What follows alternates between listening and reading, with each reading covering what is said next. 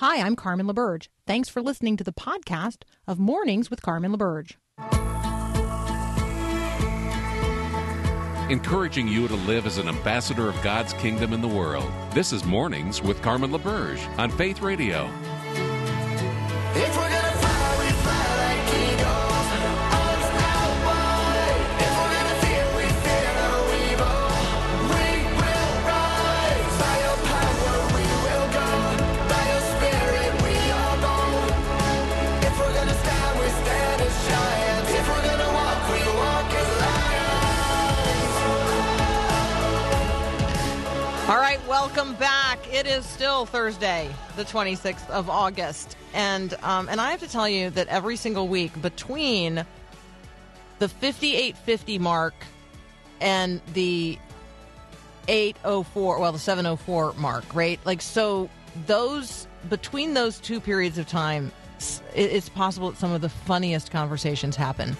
And I recognize that they happen off air, but it's because Peter Kapsner is like already either on the phone or in this case in studio. And he is all wound up and ready to go today. So let me just lead off with a couple of headlines before we jump to our conversation with Dr. Peter Kapsner, because I found this juxtaposition of headlines very interesting this morning.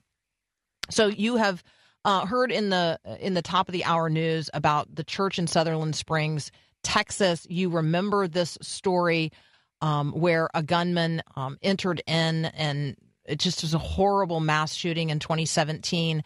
The building has been preserved for a period of time, 4 years, right? So that folks could honor the lives lost. So inside there are these 26 chairs that represent the 26 congregants who were killed. Each of those chairs bears the name of a victim. And so at some point, though, like, right, you get to the place where it's time to move beyond death to newness of life. And there is a new sanctuary. The congregation is already worshiping in the new sanctuary. And they took a majority vote to tear down the old building. And so I think it has sparked a conversation about, right, do we preserve monuments forever? Or how long do we preserve monuments? Whose choice is it to tear something down? Which leads me to juxtapose that headline out of Sutherland Springs, Texas, with one out of California, where California legislators have voted to replace the statue of the Roman Catholic priest who established the California mission system. He was actually the first saint canonized on U.S. soil by the Roman Catholic Church. And so that monument, that statue, stood outside the California State House for years. And the California Assembly has now removed the statutory requirement for the Capitol to maintain this statue of Father Junipero Serra and replace it with a mandate to install a work of art that commemorates the indigenous people on whose land California sits. And I juxtapose those because you are going to hear conservative media today suggest that absolutely the people in the Church of Sutherland Springs, Texas, have every right to tear that building down. It's on their land. It's their building. They don't want to maintain it anymore, and they have every right to demolish it. They have replaced it with a new sanctuary. And you're going to hear that same conservative media say there's no way that the California Assembly has any right to replace a statue that was demolished by vandals. I mean, I recognize that. And change the law of California and replace that with a mandate to install a work of art that commemorates the indigenous people on whose land California now sits. So just listen carefully and say to yourself, hey, those two stories are about the same thing. Those two stories are about the same thing. I mean, there's a guy who is going to demolish Phil Collins' former estate in Miami. I mean, can you get all worked up about that? No, because that guy bought the land. It's his land. He gets to do with it what he wills. Somebody bought the old Grand Prospect Hall Opera House in New York City, and they're going to demolish it to make way for something else. And I didn't really hear anybody. I didn't hear anybody rail 2 weeks ago when a historic church in Seattle was torn down, demolished to make way for affordable housing. Nobody raised a stink about that. Why? because it was a church that has been empty and defunct for a really long time. All right, there you go. That's my commentary about demolishing things and building new things and how things change, and construction and deconstruction and reconstruction, which at my house normally includes Legos. Peter Kapsner is up next. We'll be right back.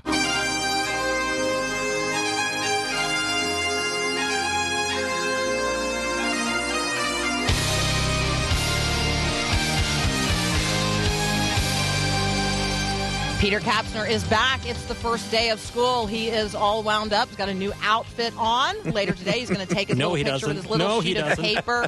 He does not, Paul. There's no new outfit. No. I've seen that shirt before many times. I think I bought this shirt at Target maybe in the 1970s. So, I'm that classic professor that never changes their outfit at this point. But I am all wound up. I get, over the next 4 hours, Carmen, I get to meet 60 new young people over 2 classes. One is a class on Christian social ethics, and the other is on human sexuality, and I cannot wait. It's so fun. Okay, so, now I get to do like the Jesus juke and say, okay, but surely you put on Christ this morning, right? So over everything there would be love, like, right? We're going to go into our classroom. I know you did. I did. In fairness, I literally, when I woke up this morning at 4:16 and could not go back to sleep because I was so excited. So I'm a little hyped up on adrenaline, coffee, and lack of sleep. But I literally did spend some time, and I said, all right, God, where do you want me to start with them today? Because every class is a different journey. I don't teach according to a set curriculum. Obviously, we're going to cover the subjects, but I really do try to listen to the students and their needs and then cover the ground in a unique way for each class. And it's so fun, Carmen. They really are lovely young people. You do have a syllabus, though, right? A reading list of some kind. The syllabus is primarily a suggestion of what might happen. You have a plan, right? Yeah, I do have a plan, but it's just I do tell them it's a suggestion of what is likely to happen over the next 3.5 months. So it's which so is fun. The way. So I send Peter these ideas. Paul and I send Peter these ideas for what we might talk about when he comes on air, and sometimes we get to it, and sometimes we don't. Indeed. And so, yeah, there you go. Nadia Bolz-Weber has been installed as the ELCA. That's the Evangelical, which is a misplaced word in this context, but the Evangelical Lutheran Church of America. So Nadia Bolz-Weber has been installed as the ELCA's first pastor of public witness. I want to talk about who she is, who she's now speaking on behalf of, and what is public witness. And so let's just start with who is she? Because that is maybe the most interesting part of the conversation. Yeah, she burst on the scene, I want to say, somewhere in the last 6 to 8 years. I remember when some of her books about she was running a church called the House for Sinners and Saints, and she started writing. She has a background as a stand-up comic and, tattooed from head to toe, and was using quite a bit of foul language, even in the pulpit at that time, and really made a mark with that. And then some books that she wrote, to the point that there was people within the circles in which I would run in vocational Christianity here around in the Midwest that really saw her as this revolutionary that was finally speaking truth to a number of different kinds of topics in a very irreverent way. But if you spend even a little bit of time reading through some of her theological ideas and thoughts, you can find that they really are inconsistent in a lot of ways with how the church has understood things. And including most recently, she really has become an advocate for a sexual reformation, she calls it. And so she certainly has a really broad following of people, as she, in her own mind, said that she wanted to be sort of the modern-day Martin Luther, who banged a bunch of theses on the door of the Wittenberg Chapel to help reform the church during the Protestant Reformation. She wants to see that kind of reformation socially happen within our country. So that's a bit of her background, for sure. And there's a lot of people who have very much followed her teachings and advocated for what she's saying. Okay, for those of you who don't know what public witness is, it can be described or defined really, really broadly. In the Southern Baptist Convention, you would recognize their public witness efforts through the Ethics and Religious Liberty Commission. So you would historically think of Russell Moore, no longer in that position, but now doing public theology on behalf of Christianity today. So when we talk about public witness, we're talking about the public-facing witness of a denomination or of an entity or institution. And Nadia Bolz-Weber is likened in this article, her ordination to this post is likened unto the Presbyterian Church USA ordaining Fred Rogers of Mr. Rogers' Neighborhood as an evangelist for television back in the day. And let me just tell you, the neighborhood has really changed if Nadia Bolz-Weber is the new Mr. Rogers. Yeah, I think that's incredibly well said, and I know that what seems to be driving her thinking, if you read her public interviews and what she says something to the effect of, we need to be more concerned with people's well-being than we do with the teachings of the church. And that's a really interesting statement to make, because what she's trying to suggest in that moment is that the teachings of the church have not been helpful to people's well-being. And so we need to pay much more attention to people's sexual, social, relational well-being as they understand it themselves. And if that means that we do away with some of the historic teachings of the church, then we need to do away with them. But I think that dichotomy that she brings up as this public-facing witness to say we care about your well-being, even if we don't care any longer about the historic teachings of the church, is this false dichotomy, because the teachings of the church, or at least I can say it this way, the beautiful witness of Jesus and his kingdom brings well-being to us. And certainly I think we can fairly say that the church has represented Jesus in ways and taught about his kingdom in ways that maybe is just flat inconsistent with his kingdom. But to do away with the teachings of the church in order to allow people to have their own sense of well-being is quite a move, as opposed to, you were talking about deconstruction, reconstruction at the top of the hour. So much of what we end up doing in the classes that I teach is we go through, so this teaching represents Jesus's kingdom. Do we really think that represents Jesus' kingdom? Do we need to deconstruct that teaching to really find the beauty of his invitation scripturally that maybe we missed because we misunderstood a passage or his teaching or why he was healing somebody or whatever it happens to be? And so I think moving forward with the amount of following that she has, we're going to continue to see this whole tide move towards your well-being as defined by you is most important. We're not going to listen to the teachings of the church anymore. All right, just so that you guys know, it's not just the Rocky Mountain Synod of the ELCA. Every bishop in the ELCA signed off on the appointment of this person to be this pastor of public witness for the ELCA. So she now speaks on behalf of, to, and for every person who is a part of the Evangelical Lutheran Church in America. And so if you happen to be in the ELCA, you need to see who this person is, and what she is teaching about what the Bible says. So there you go. Nadia Bolz-Weber. You can check that out. Peter Kapsner and I are going to take a very brief break. When we come back, we're going to talk about Pete Buttigieg, his husband, and how they're starting a family. That's up next here on Mornings with Carmen. Whatever you do, just don't look back. Somebody needs a lot you have. Whatever you do. All right, great comments and feedback from those of you engaging on the text line this morning. Remember, you can do so by texting me at 877-933-2484. Peter, let's talk about Pete Buttigieg and his family. And when we use these terms and we read these headlines that Pete and Chasen Buttigieg say they have become parents, that's the headline as it appears in the Washington Post. But this is a headline that that has appeared across pretty much every media outlet in one way, shape, or form. This is the Secretary of Transportation for the United States government and his husband, Chasen Buttigieg, talking about adopting a child and, quote unquote, becoming parents or starting a family, depending on which headline you're reading. So I wanted to just pause and remind us that this is not what marriage is according to God's design. This is not what the parenting is according to God's design. And this is not God's design for the family.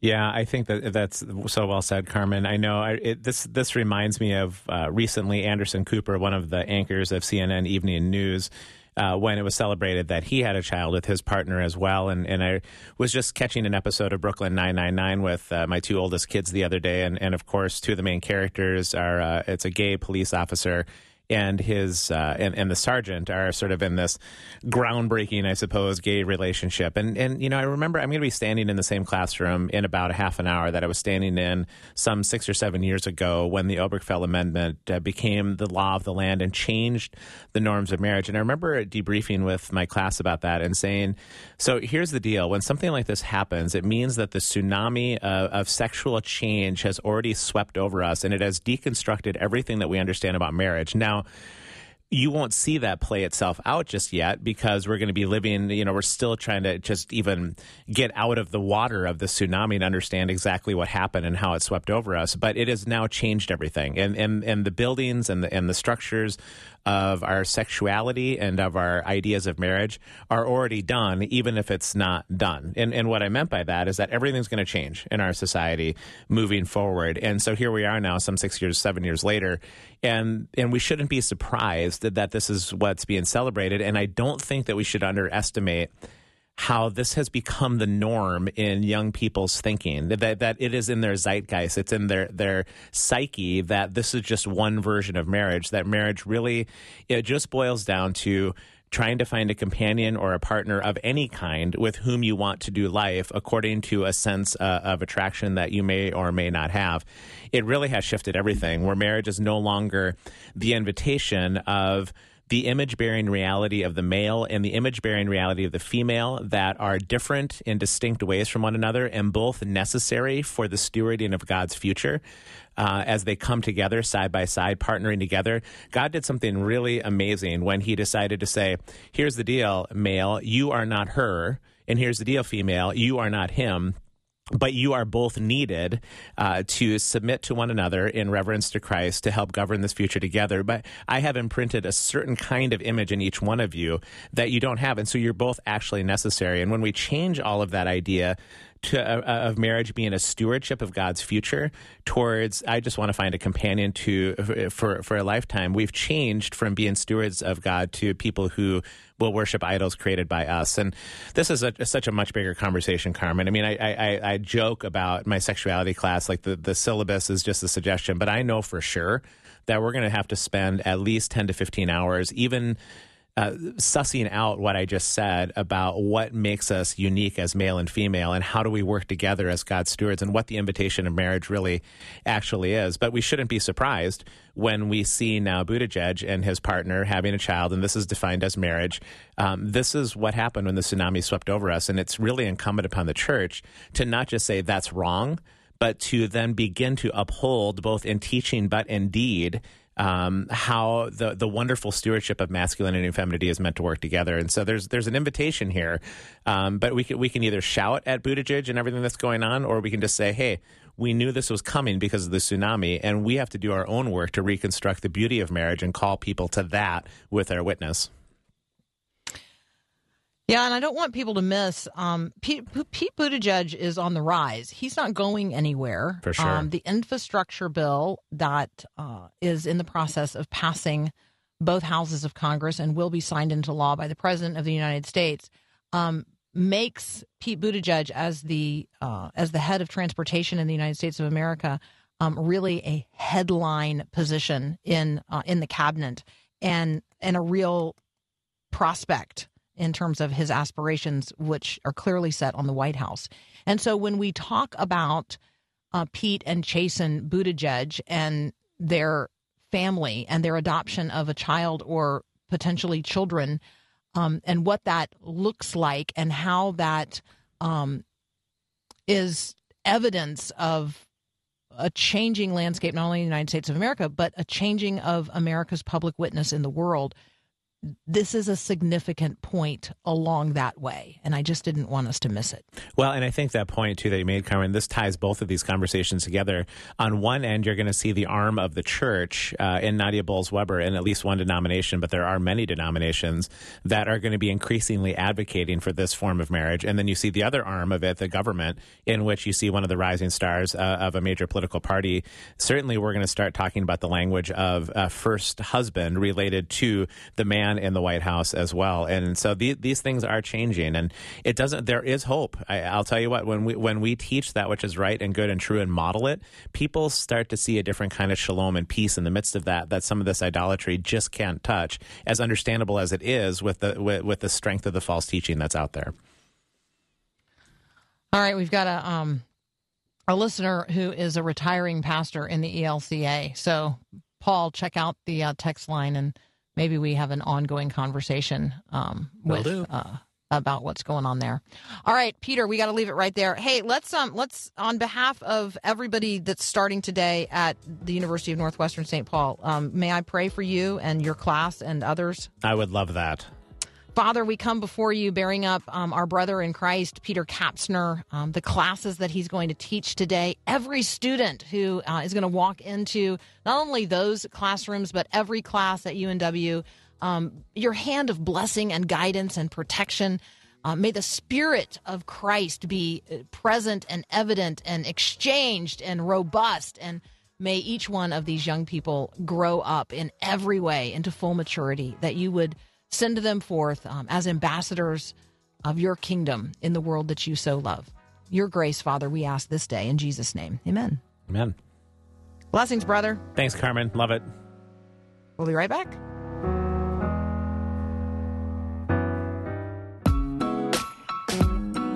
All right, you may have noticed that the world is on fire and that everybody is fighting about everything. So how do we walk in the wisdom of Christ in the midst of all of that? The book is World on Fire. One of the contributors is Hannah Anderson, and she joins us next. We'll be right back. This is Max Lucado. God is with us. Prophets weren't enough. Apostles wouldn't do. Angels won't suffice. God sent more than miracles and messages. He sent Himself. He sent His Son. The Word became flesh and dwelt among us. Jesus has been where you are. He can relate to how you feel. And if His life on earth doesn't convince you, His death on the cross should. He understands what you're going through. No one penned it more clearly than did the author of Hebrews. Jesus understands every weakness of ours because He was tempted in every way that we are, but He did not sin. So, whenever we are in need, we should come bravely before the throne of our merciful God, and there we will be treated with undeserved kindness, and we will find help. This is Max Lucado.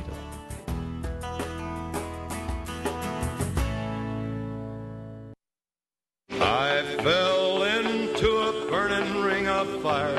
I went down, down, down, and the flames went higher, and it burns. All right, Hannah Anderson joins me now. You know her from her website, sometimesalight.com. You know her from her books, All That's Good, and she has a brand new book out as well, Turning of Days, Lessons from Nature, Season, and Spirit. She's here today to talk with us about a collaborative project called World on Fire, Walking in the Wisdom of Christ when everyone's fighting about everything. Hannah, welcome back to Mornings with Carmen. Good morning, Carmen. Glad to be with you. Good morning. Good morning. All right. So in this book, you and all of your many co-authors, you guys, you talk about these flashpoints that are fracturing us and how, we just live in an increasingly defensive society. Talk with us about how the wisdom of Jesus provides a way forward. Right. I think all of the authors are feeling what everyone else is feeling, that, the world around us just is, and you can't say anything without it turning into a big controversy. And it feels like everything is so combustible. And so we wanted to find out, what does the scripture teach us how to be in a combustible environment? How can we be people who can tame these fires and maybe not start new ones that aren't necessary? And so we went to the Sermon on the Mount to kind of see, what is Jesus teaching about people who live counterculturally, people who have a different set of values, people who follow in his way, and what would that mean for the way they engage in controversial subjects or difficult conversations? It doesn't mean that there aren't differences, but that there's a way of being within these debates. There's a way of modeling Christ-likeness that will set us apart in our witness and our testimony to the world. So this was a collaborative effort, and I'm wondering, did you put this group of extraordinary women together to write this? I did not. All credit goes to Ashley Gorman at B&H Publishers, who brainstormed this idea and saw the need for it, and really wanted to provide a resource to groups in churches, groups of women particularly, who found that maybe their relationships were being strained by differences of opinions and wanted a way to be able to learn together how to model Christ-likeness even within the midst of that. All right, so I love the application portions of each of this. I love that there really are, the book is designed not just to be read as an individual, but really to be read in community. Each chapter ends with this looking in, looking up, looking out, looking ahead, and then a prayer. If you are saying to yourself right now, wow, I really need help with that, I'd love to have a copy of World on Fire, Walking in the Wisdom of Christ When Everyone's Fighting About Everything. We're giving away copies today. Text the word book to 877-933-2484 to enter the drawing. Hannah, talk with us about the difference between knowledge and wisdom, because I really feel like when you and the other authors dig into the Beatitudes as these like signposts for our counterintuitive, go against the grain way of walking in Christ, that's really what that seems to be the ground you're tilling, the difference between knowledge or information and real wisdom. Absolutely. And a lot of what we've kind of based the initial approach on is found in the book of James, where James talks about the tongue being able to spark a fire. And that's the image of the world on fire, that our tongues have the ability to set entire forests ablaze, the way James puts it. But just a few verses from that, he talks about heavenly wisdom. And he contrasts that to the way the world walks in their knowledge. And the knowledge of the world, it may sound right or it may make sense, but it has a different goal. And the knowledge of the world is I want to be right. I want to prove my strength. I want to know what is right and kind of divide people because I am right. Whereas the heavenly wisdom, the wisdom that comes down from heaven, is peaceable. And it is aimed toward reconciliation, not conflict avoidance, but true reconciliation. It is aimed at presenting the gospel of Christ. It is aimed at presenting God's love. And it also has the ability to discern when and how to go about that. And so when we make this contrast between heavenly wisdom and the kind of earthly wisdom or earthly knowledge that James talks about, it is as much about why and how you go about saying what you know, not just what you know. That is so important. It is how you go about saying what you know, not just saying what you know. That is so critical, right? I can know the mind of Christ. I can even figure out, how to apply the mind of Christ on the matters of the day. But if I communicate that in a way that is not Christ-like, if I'm trying to communicate the love and the grace of God and I'm doing so in ways that are not loving or not grace-filled, then the message is not received. Absolutely. And I think about it even in my parenting, like when you yell at your children to stop yelling, we have to embody. What? Who does that? Who has Right. ever done what? I felt like when we put this book together and the subtitle was Walking in Wisdom When Everyone's Fighting About Everything, I was like, well, welcome to my house where everyone's fighting about everything. But it is true that so often we fall into the same patterns that we're trying to correct. And what this book is a call to is to embody the wisdom of Christ in our reactions and responses, not just in our thoughts or positions, because we want to testify to the goodness of God and the truth of the gospel by our actions as much as by our words. All right, I'm talking with Hannah Anderson. She is one of a group of authors behind World on Fire, Walking in the Wisdom of Christ When Everyone's Fighting About Everything. You can visit with Hannah at timesalight.com. If you're interested in entering the drawing for the copies of the book we're giving away today, text the word book to 877-933-2484. We'll be right back. You've walked me through fire, pulled me from flames.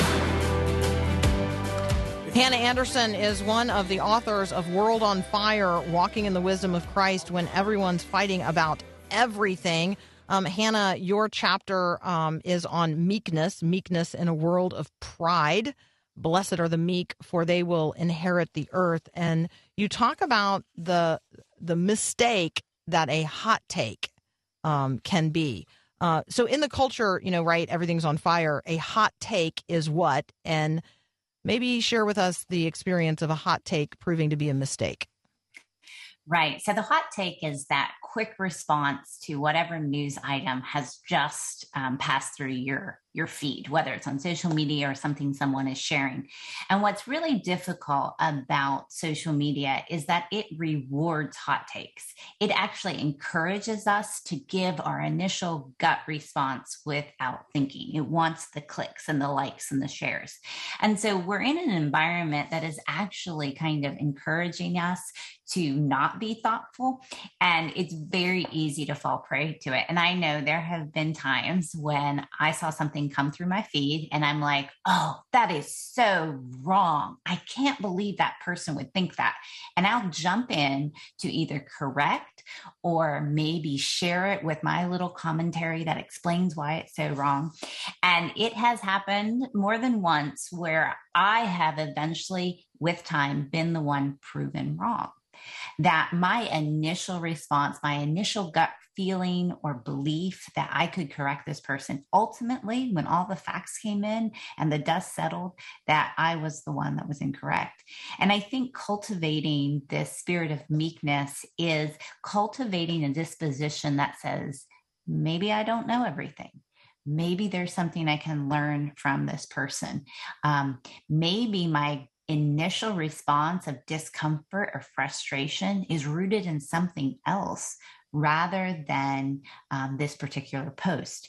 Because I think that also happens too, is we read something and something's going on in our life privately, and we think that thing is directed right at us, that this person is speaking right at us, and they're not.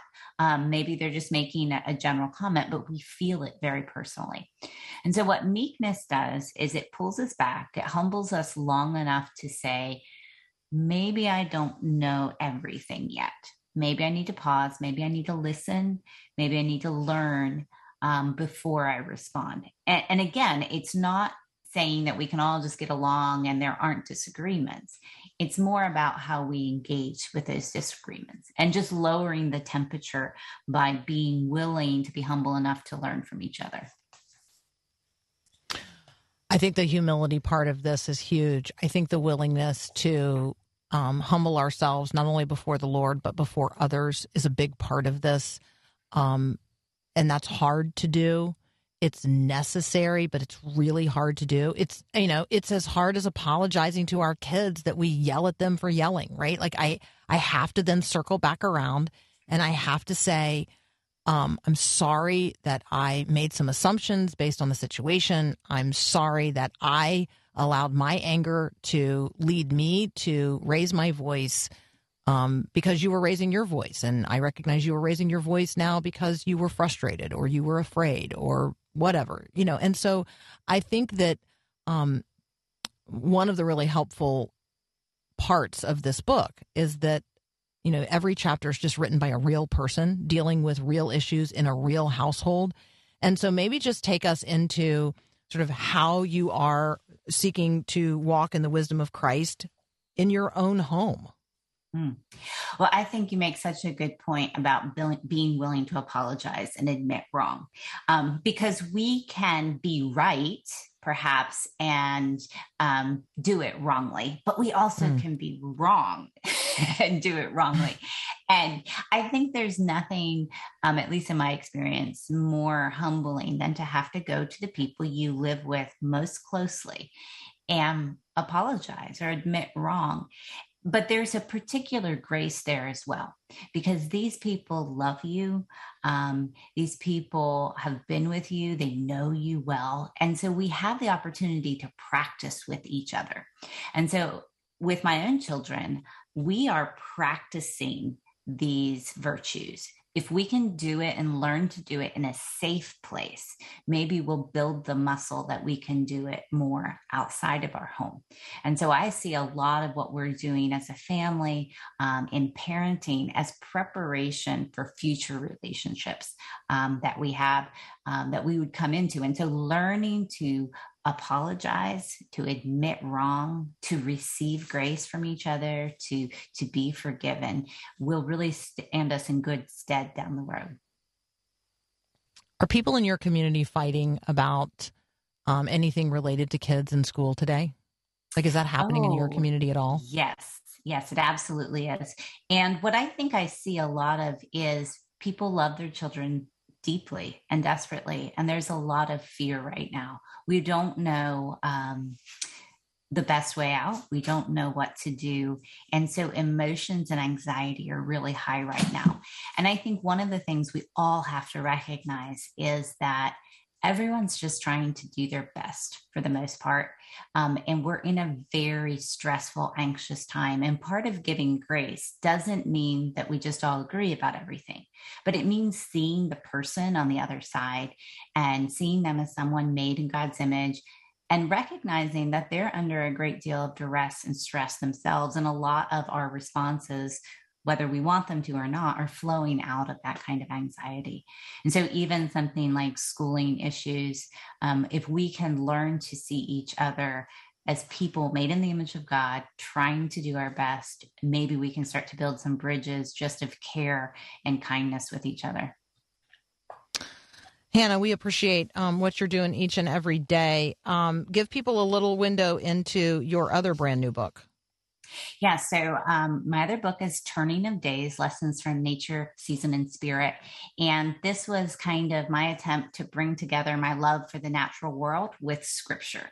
And so it's taking a lot of the imagery within the Bible that talks about the way God has made the world and what we can see in the world, and kind of building it out and saying that the same God who made everything we love in creation, whether it's the waterfalls or the flowers, is the same God who wrote the scripture. And he's teaching us the same thing in different ways.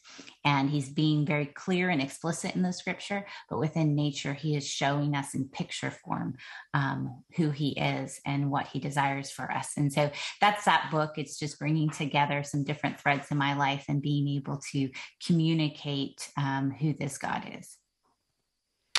Hannah lives in the Blue Ridge Mountains of Virginia, so she is exposed to some of the best parts of nature each and every day.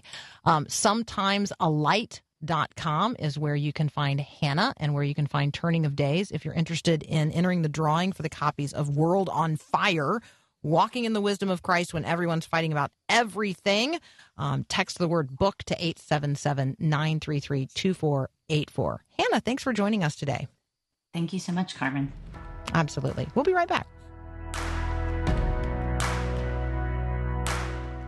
Who let the dogs out? Who let the dogs out? All right, it is National Dog Day, which is why Paul's playing all the dog music today. There you go. All right, so here's a quick update on Afghanistan. It's not good. Efforts by Turkey, the nation of Turkey. Turkey had been in negotiations with the Taliban to take over from the U.S. military in order that the airport in Kabul would remain open following August the 31st. Those negotiations and talks have failed. The Turks have left, and the Turks will at this point not be taking over from the U.S. military. So now there is no prospect currently for there to be any sort of peaceful transition at the Kabul airport following the full departure of the United States at the end of the day on August the 31st. That's bad news. And here is how Russia is already responding. Russia has begun evacuating their people out of Afghanistan as the security situation deteriorates. 4 Russian military aircraft have now evacuated some 500 Russian and Central Asian nationalists from Afghanistan just on Wednesday under orders from President Vladimir Putin. The move marks a shift in Russia's stance in Afghanistan, which, that none of this is good news. And so I don't know what to say other than we need to be praying ardently for a peace to come that is from outside of the ability of human beings to negotiate. And so I'm going to pray that God's peace would somehow pervade the situation there, and that innocent people would not be lost in the midst of all of this. So let's be praying for the evacuations which will take place today, and for the desperation of people who are ultimately trapped in a very bad situation. We trust God. He is sovereign. He is good. He is gracious. Let us, each and every one, do our part as well. I know you're tending to the fires in your own hearts and homes and communities today, so I'm praying for you. You be praying for me. Have a great day. God bless.